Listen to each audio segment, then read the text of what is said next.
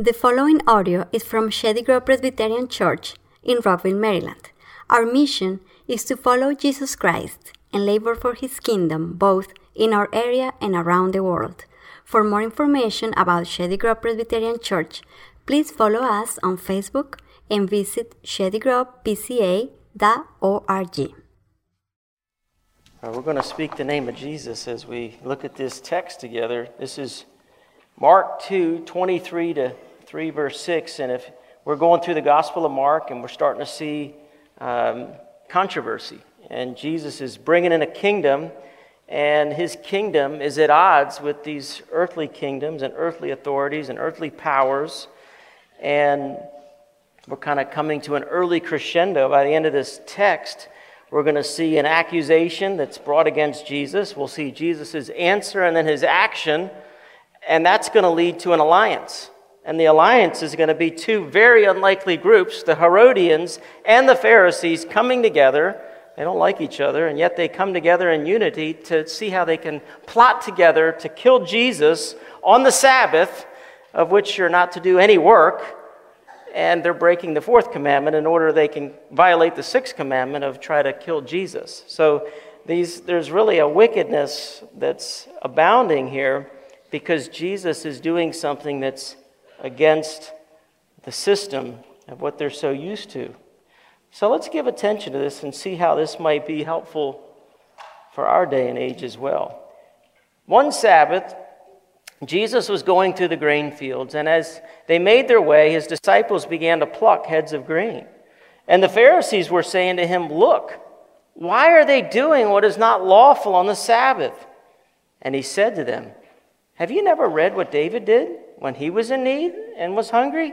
He and those who were with him, how he entered the house of God in the time of Abiathar the high priest and ate the bread of the presence, which is not lawful for any but the priest to eat, and also gave it to those who were with him. And He said to them, the Sabbath was made for man, not man for the Sabbath. So the Son of Man is Lord, even of the Sabbath."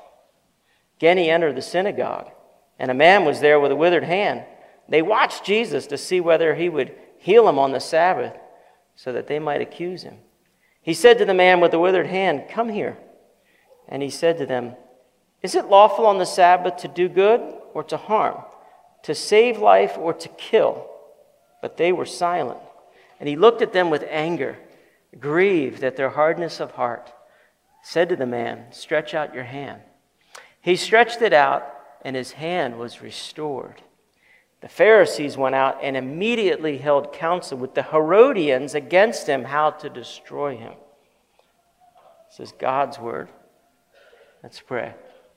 Father, now as we consider this, Your word, Lord, we would ask that this word would read us and that it would reveal our own hearts.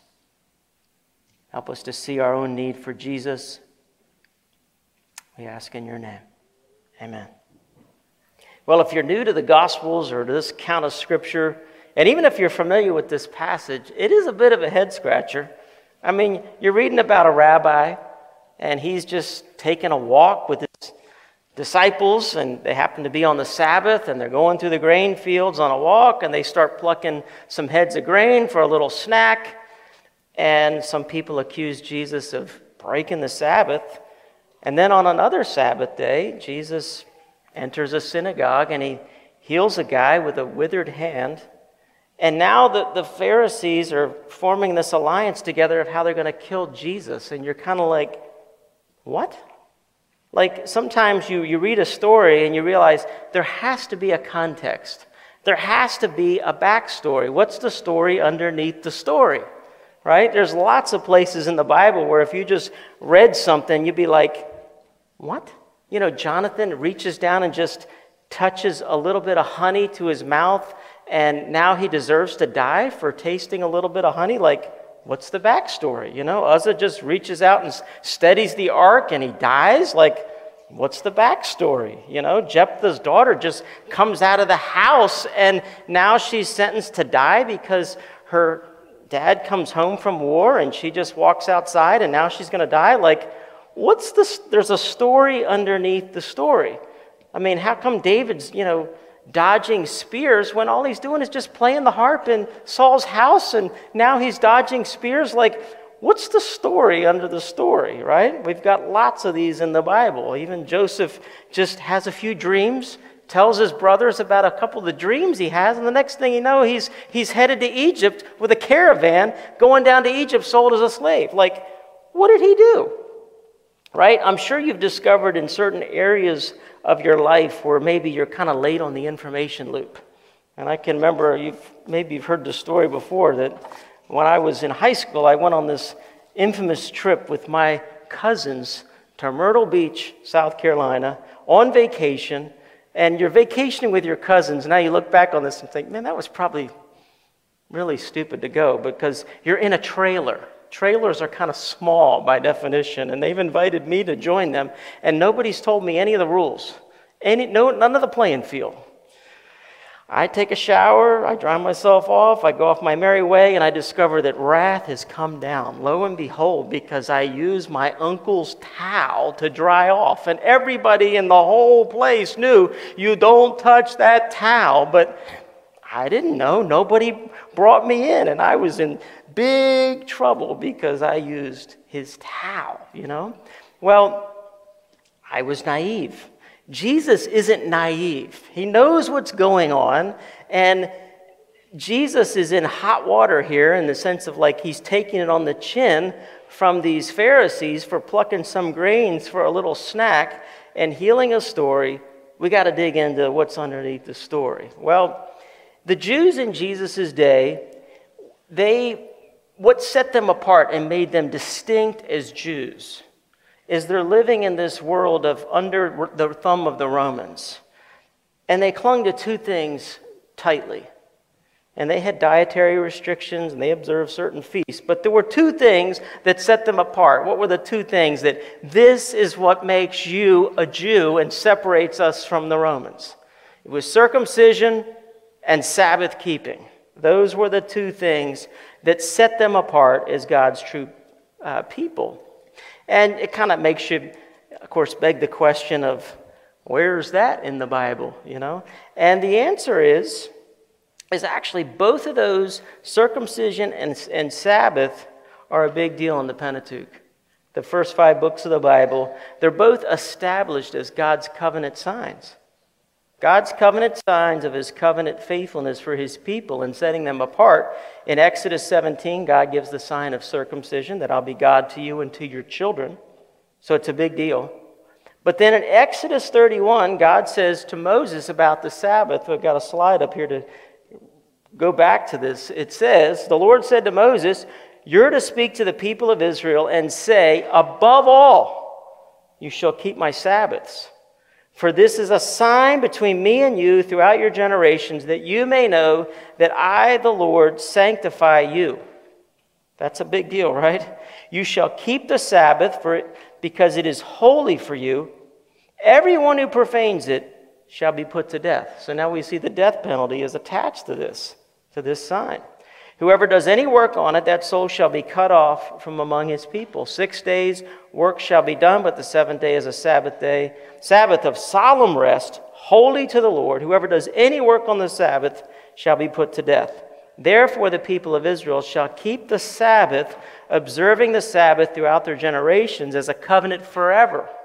It's a sign forever between me and the people of Israel, that in 6 days the Lord made heaven and earth, and on the 7th day, he rested and was refreshed. Now, it is interesting that you have 2 accounts of the 10 Commandments. You got Exodus 20 and Deuteronomy 5. In Exodus 20, the reason that God gives the Sabbath is because in 6 days the Lord made heaven and earth, and he rested on the 7th. But in Deuteronomy 5, when Moses re-gives the law, he says the reason that you're to keep the Sabbath is because I'm the Lord who sanctifies you. Basically, I'm the one who delivered you out of bondage. I'm the one who delivered you out of Egypt. Know that I'm the one who saved you. So the first instance is because I'm the creator. The second instance is because I'm your redeemer. And it's the same today. Why should you rest on the Sabbath day? Because he's your creator, And we're made in the image of God. It's a creation ordinance, just as marriage and the Sabbath, or just as marriage and work are good gifts God gave humanity. He also gave us a Sabbath. This is part of built into creation. God rested on the seventh day. We're to rest as his people, not just work endlessly. But the other is because of redemption, is that God's work of redemption is to save his people, and that we're shown that you can't work for this.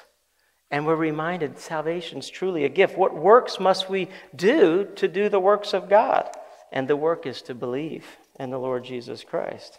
So we see that the people, the Pharisees were made a big deal about the Sabbath because of Exodus 31, but they also put their interpretation upon it. Okay? And so as they put their interpretation upon it, and you see these big things about the death penalties attached to it, and it's a day of solemn rest. So they thought they would, clarify things for everybody. And so the rabbis developed this, interpretation of the Sabbath laws, and they came up with a catalog of 39 principal works that were forbidden on the Sabbath. Okay, and so these rabbis, this was prior to Jesus' day, but certainly were in effect in Jesus' day. And these categories were subdivided into minor categories. For example, plucking heads of grain was considered reaping, and rubbing out the grain was considered threshing. And so here's Jesus enjoying sin. He's enjoying threshing and reaping. And so these Pharisees are seeing wait a minute. I mean, this is all that we hold dear. We hold this Sabbath so important. And here is someone who isn't following our interpretation. And so he must be under the death penalty because he must be a Sabbath breaker. And so what we see is that what they're accusing Jesus of is they're not accusing Jesus of stealing. There's a Deuteronomy 23:25 says that when you enter your neighbor's standing grain, that you may pluck the heads with your hand, but you shall not wield a sickle in your neighbor's standing grain. So the disciples taking a walk is well and good. Even eating the grain is good, as long as you're not wielding a sickle. So what are they really upset about? They're upset that Jesus is violating what they believe is truly a violation of the Sabbath. And so what Jesus is coming to do is to restore the Sabbath. He's not trying to take the Sabbath away. He's reminding us the Sabbath was made for man, not man for the Sabbath. The Pharisees had turned this Sabbath now with all of this meticulous steps that you were to follow, that they were turning it into bondage. And it was no longer a blessing that it should have been. They were turning it now into a hindrance when it was meant to be a help. And Jesus comes to restore the Sabbath here, and here he's enjoying a walk. And Matthew's account says that his disciples were hungry, and so now they're having a snack, and that was certainly, they were allowed to do that. And then in the next instance, he's making it clear that he's come to restore and even heals a man on the Sabbath. And then he asks the Pharisees a simple question. Is it lawful to do good or to harm, to save life or to kill? And it says they remain silent. You see, he asked the question. So much of the Gospel of Mark is these questions, accusations, and Jesus answers the question with a question. Well, they're silent because how does the text end? Are they doing good? Are they doing harm? Are they saving life or are they killing? You see, the irony is that they're the ones that are actually working on the Sabbath. They're working to do harm, and they're working to plot evil, and they're working to plot a murder, and they're working very hard on the Sabbath, and yet they're accusing Jesus of being the Sabbath breaker. You see, the scribes and the Pharisees had gotten stuck, and they couldn't think outside their paradigm, and if their paradigm restricts mercy, well, then so be it. Their grid has to be kept at all costs, so if the wineskins don't work for this new wine, well, you just got to get rid of the wine. And if the disciples are hungry, it doesn't matter. If the man has a shriveled hand needs healing, it doesn't matter. You got to stick to the system. You got to stick to the law. As Matthew Henry, his observation of this text says, it's so common for those who deny the power of godliness to be zealous for the form.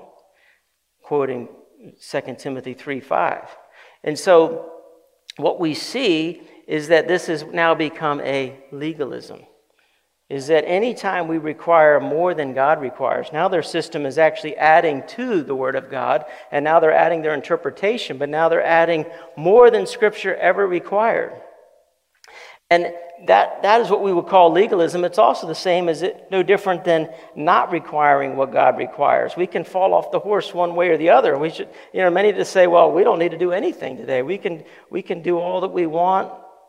God's laws don't apply. And Jesus says that he came not to abolish the law, but to fulfill it. So if he fulfilled it, did he abolish it? No. He fulfilled it, but he didn't abolish it. We still need a Sabbath rest as we prepare for the eternal Sabbath rest to come. We still need rest for our souls. Now, it may look different than the Jewish Old Testament meticulous Sabbath keeping. We see this wonderful accounts in the Gospels that everything is switched to the first day of the week. Jesus is raised on the first day of the week. The Spirit of God is poured out on the first day of the week. And they keep gathering on the first day of the week and collecting monies on the first day of the week. And John's in the Spirit on the Lord's day. And Jesus comes down and he meets and he has a word for the 7 churches on the Lord's day. And so we're to be in the Spirit on the Lord's day, just as John the Apostle was in Revelation 1. But we have to be careful, as C.S. Lewis says, that any time... he says, one of the marks of a certain type of bad man is that he cannot give up a thing without wanting everyone else to give it up. He says that's not the Christian way. An individual Christian may see fit to give up all sorts of things for special reasons, marriage or meat or beer or the cinema. But the moment he starts saying these things are bad in themselves or looking down his nose at other people who do use them, he's taken the wrong turning. And so something we think might be good for us, we make it a law for everybody else. And Scripture hasn't done that, then we would be moving towards legalism at that point. And so Jesus is pointing out what he argues here is he argues that David, he doesn't say, what he argues is that David did violate the law. Isn't it interesting how Jesus argues this? He's saying, you made an exception for David, how much more should you make an exception for me? So Jesus is really arguing an authority issue. Think about what he argues here. So what Jesus is saying is that there was, in the day of David, the showbread, there were 12 loaves of bread. They were laid in 2 rows. 12 breads were for the 12 tribes. And the showbread symbolized this constant fellowship of the 12 tribes with God and that they were receiving their bread from him. And so this ceremonial law was clear that only the priests were to eat the showbread. Yet David and his men are given permission. If you remember when David is fleeing from Saul, they're given permission by the priest to eat the showbread because the priest knew that this was the Lord's anointed and that he was on a divine mission and that he was in need. And so how much more should the Pharisees and the priests of Jesus' day have recognized this is the Lord's anointed, the one who is greater than David, and he is on a divine mission, and he and his disciples are hungry, and if a ceremonial law can be set aside for David with the showbread, how much more should this man-made law be set aside for human need? You see, the showbread was never so sacred as when it was used to feed the hungry. The Sabbath was never so sacred as when it was used to help those who truly needed help. You see, Paul sums up the law for us in Galatians 5:14. The whole law is fulfilled in one word, you shall love your neighbor as yourself. And then Jesus says, the Son of Man is the Lord of the Sabbath. So keep this in mind. Jesus doesn't say the Son of Man was Lord of the Sabbath, like the Sabbath is no more, as though it's abolished. He doesn't say the Son of Man is Lord over the Sabbath, as though the Sabbath doesn't apply to him. He doesn't say that either. He doesn't say the Son of Man has authority to abolish the Sabbath. He doesn't say that. You see, what he's saying is the Son of Man is Lord of the Sabbath. And so let's think about that. It's a massive statement. Philip Ryken puts it like this. He says, remember that the Sabbath commandment came from God. The Sabbath is not a human invention, but a divine institution. And God established it the week the world was made. He also reiterated it when he gave the law to Moses. The Sabbath came from God. It was patterned after his work in creation, and then he revealed it in thunder from the mountain. Therefore, when Jesus claimed to be Lord of the Sabbath, he's claiming to be God. He's claiming to be the creator and the redeemer.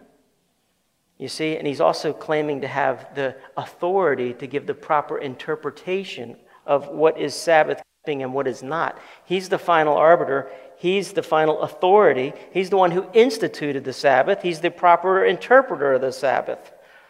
And he even shows in the Matthew account, as we began the worship service, that the Sabbath finds its ultimate fulfillment in him. As Colossians 2 says, these things were a shadow, and now they find their substance in Christ. And so the call to worship as we began the worship service was, come to me, all who labor and are heavy laden, and I'll give you rest. And it's right before these very two accounts are told. Now, what's interesting about this, for me, that kind of shed some new light, was when my father passed and my mom and I, we sold our handicap van, and we ended up selling it to a rabbi who had a handicapped daughter. And the only way that we could kind of properly go through all the channels of this is we had to pick him up. We had to take him to the guy that was actually funding it. Then we had to go through the DMV. And we ended up being with this guy for a few hours. And so in God's providence, I mean, what's the chances of a Presbyterian pastor sitting in a car with a rabbi? You know, you can see the jokes coming, you know.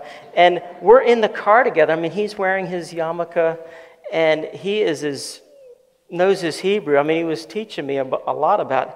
And he was explaining to me just how important in the Jewish system the whole concept of rest. It's really the sum and substance of, it's huge. And the word rest is the Hebrew word Noah. And so where Noah gets his name, we're told in Genesis 5:28 that when Lamech had lived 182 years, he fathered a son. He called his name Noah, saying, out of the ground that the Lord has cursed, this one shall bring us relief. Or Noah, he shall bring us rest from our work and from our painful toil of our hands. And the reality is, Noah never really brought that. But there's a true and greater Noah that does.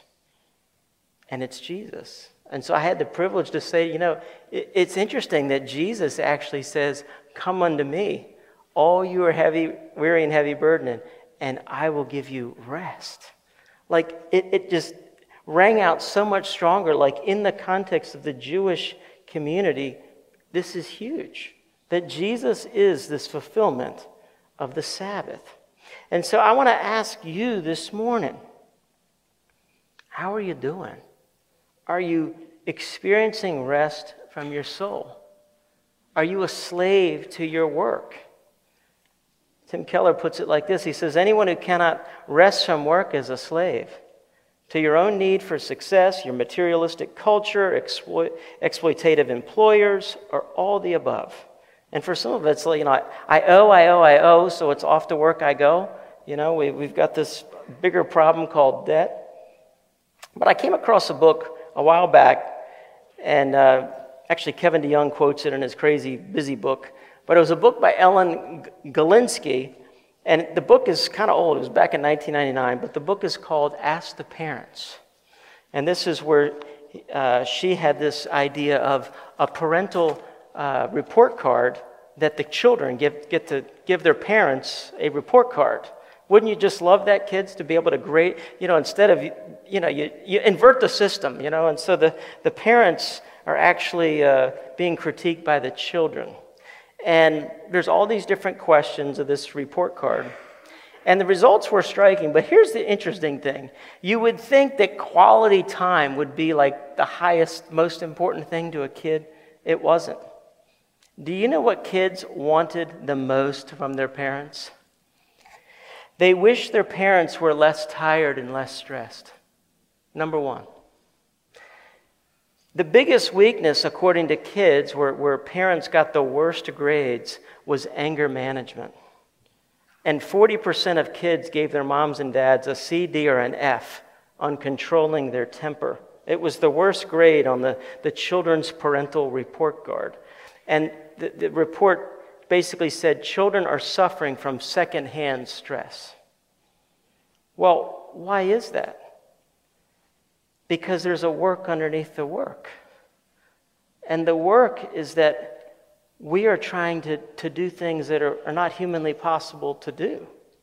We're trying to work all the time. This beauty of technology is you can work from anywhere. That means you can work from everywhere, work all the time. And it's very hard to just put the stinking thing away. I remember years ago, there was a family in the church this was early on when I started, and she said, if he does not get rid of the BlackBerry, I'm leaving. And she referred to it as the crackberry. And he didn't get rid of the crackberry, and she left. Can you put it down? Can you put it away? I mean, I say this to myself because Kim says to me all the time, put it away, put it down. Can you leave this thing alone?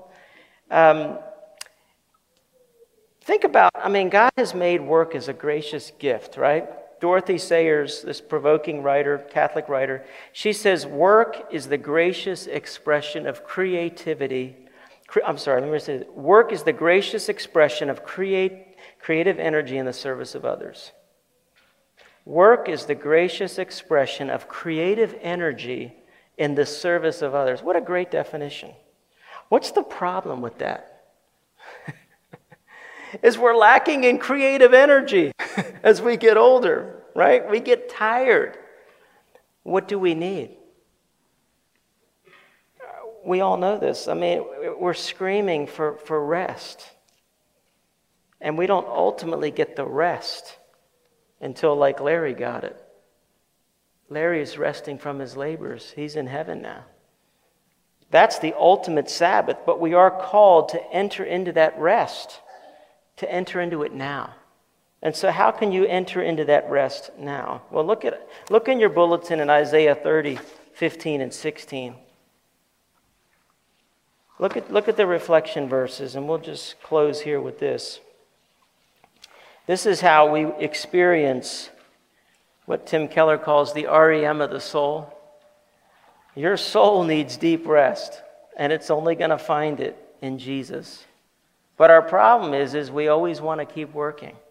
And so God's call to the people that Isaiah says is, thus says the Lord God, the Holy One of Israel, in returning or in repentance and rest you shall be saved. In quietness and in trust shall be your strength. But you were unwilling. And you said, no, we will flee upon horses, therefore you shall flee away. And we will ride upon swift steeds, therefore your pursuers will be swift. They're called to repent and rest.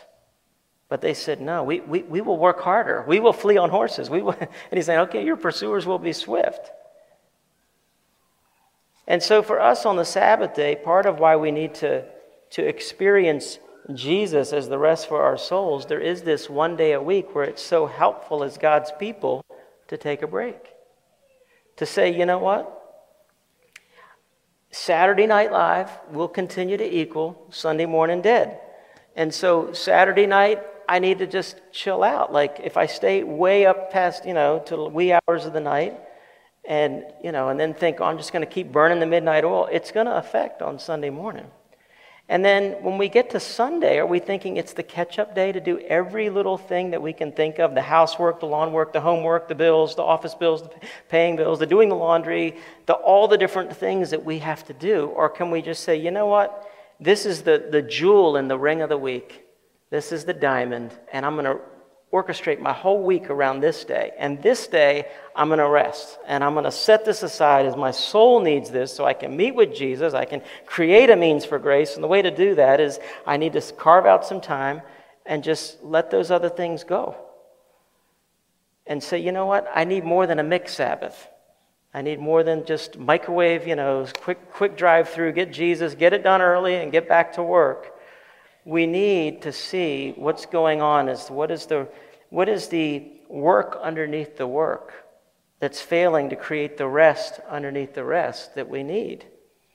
And what we need is to carve out some time so that we can actually experience Jesus. And that's the beauty of gathering weekly as the body on the first day of the week, is we're able to come together, sit under the preaching of his word, enjoy the fellowship of the saints. I found Sunday school this morning to be so life-giving. It was so encouraging to my soul because we were having such a healthy dialogue about big questions, and we didn't have all the answers. And we were able to talk through some things, and I appreciated that Chris, you didn't have all the pat answers. It was just, we wrestled through what does creation, fall, redemption, and glory look like, and then taking all these different issues of the day and putting them up there and saying, how do we wrestle through this as God's people? What does a Christian world and life view look like? And we're all not going to have the exact same answer, and that's okay in our different spheres of influence. It was beautiful. It was rest for my soul. And I just encourage you to come to him even now. Let's pray. Lord, you are what we need. We pray that you'd be what we want. Forgive us, Lord, for trying to find our worth, our identity, in our work, in our grades, in our school. Lord, you have made us in your image to take dominion. Lord, so often we forget that we are a steward and we want to be owner. And then we find ourselves fretting with such disappointment as we cannot take this universe on our shoulders. There are things that are so much bigger and greater. And so, Lord, we just resign afresh that you are God. You do all things well. We know that you're the one who builds the house. Otherwise, we labor in vain. We sleep in vain. Lord, would you give rest to us both physically, spiritually? We pray that you would restore us just as you touched the man with the withered hand. Restore our souls. For we ask in Jesus' name. Amen.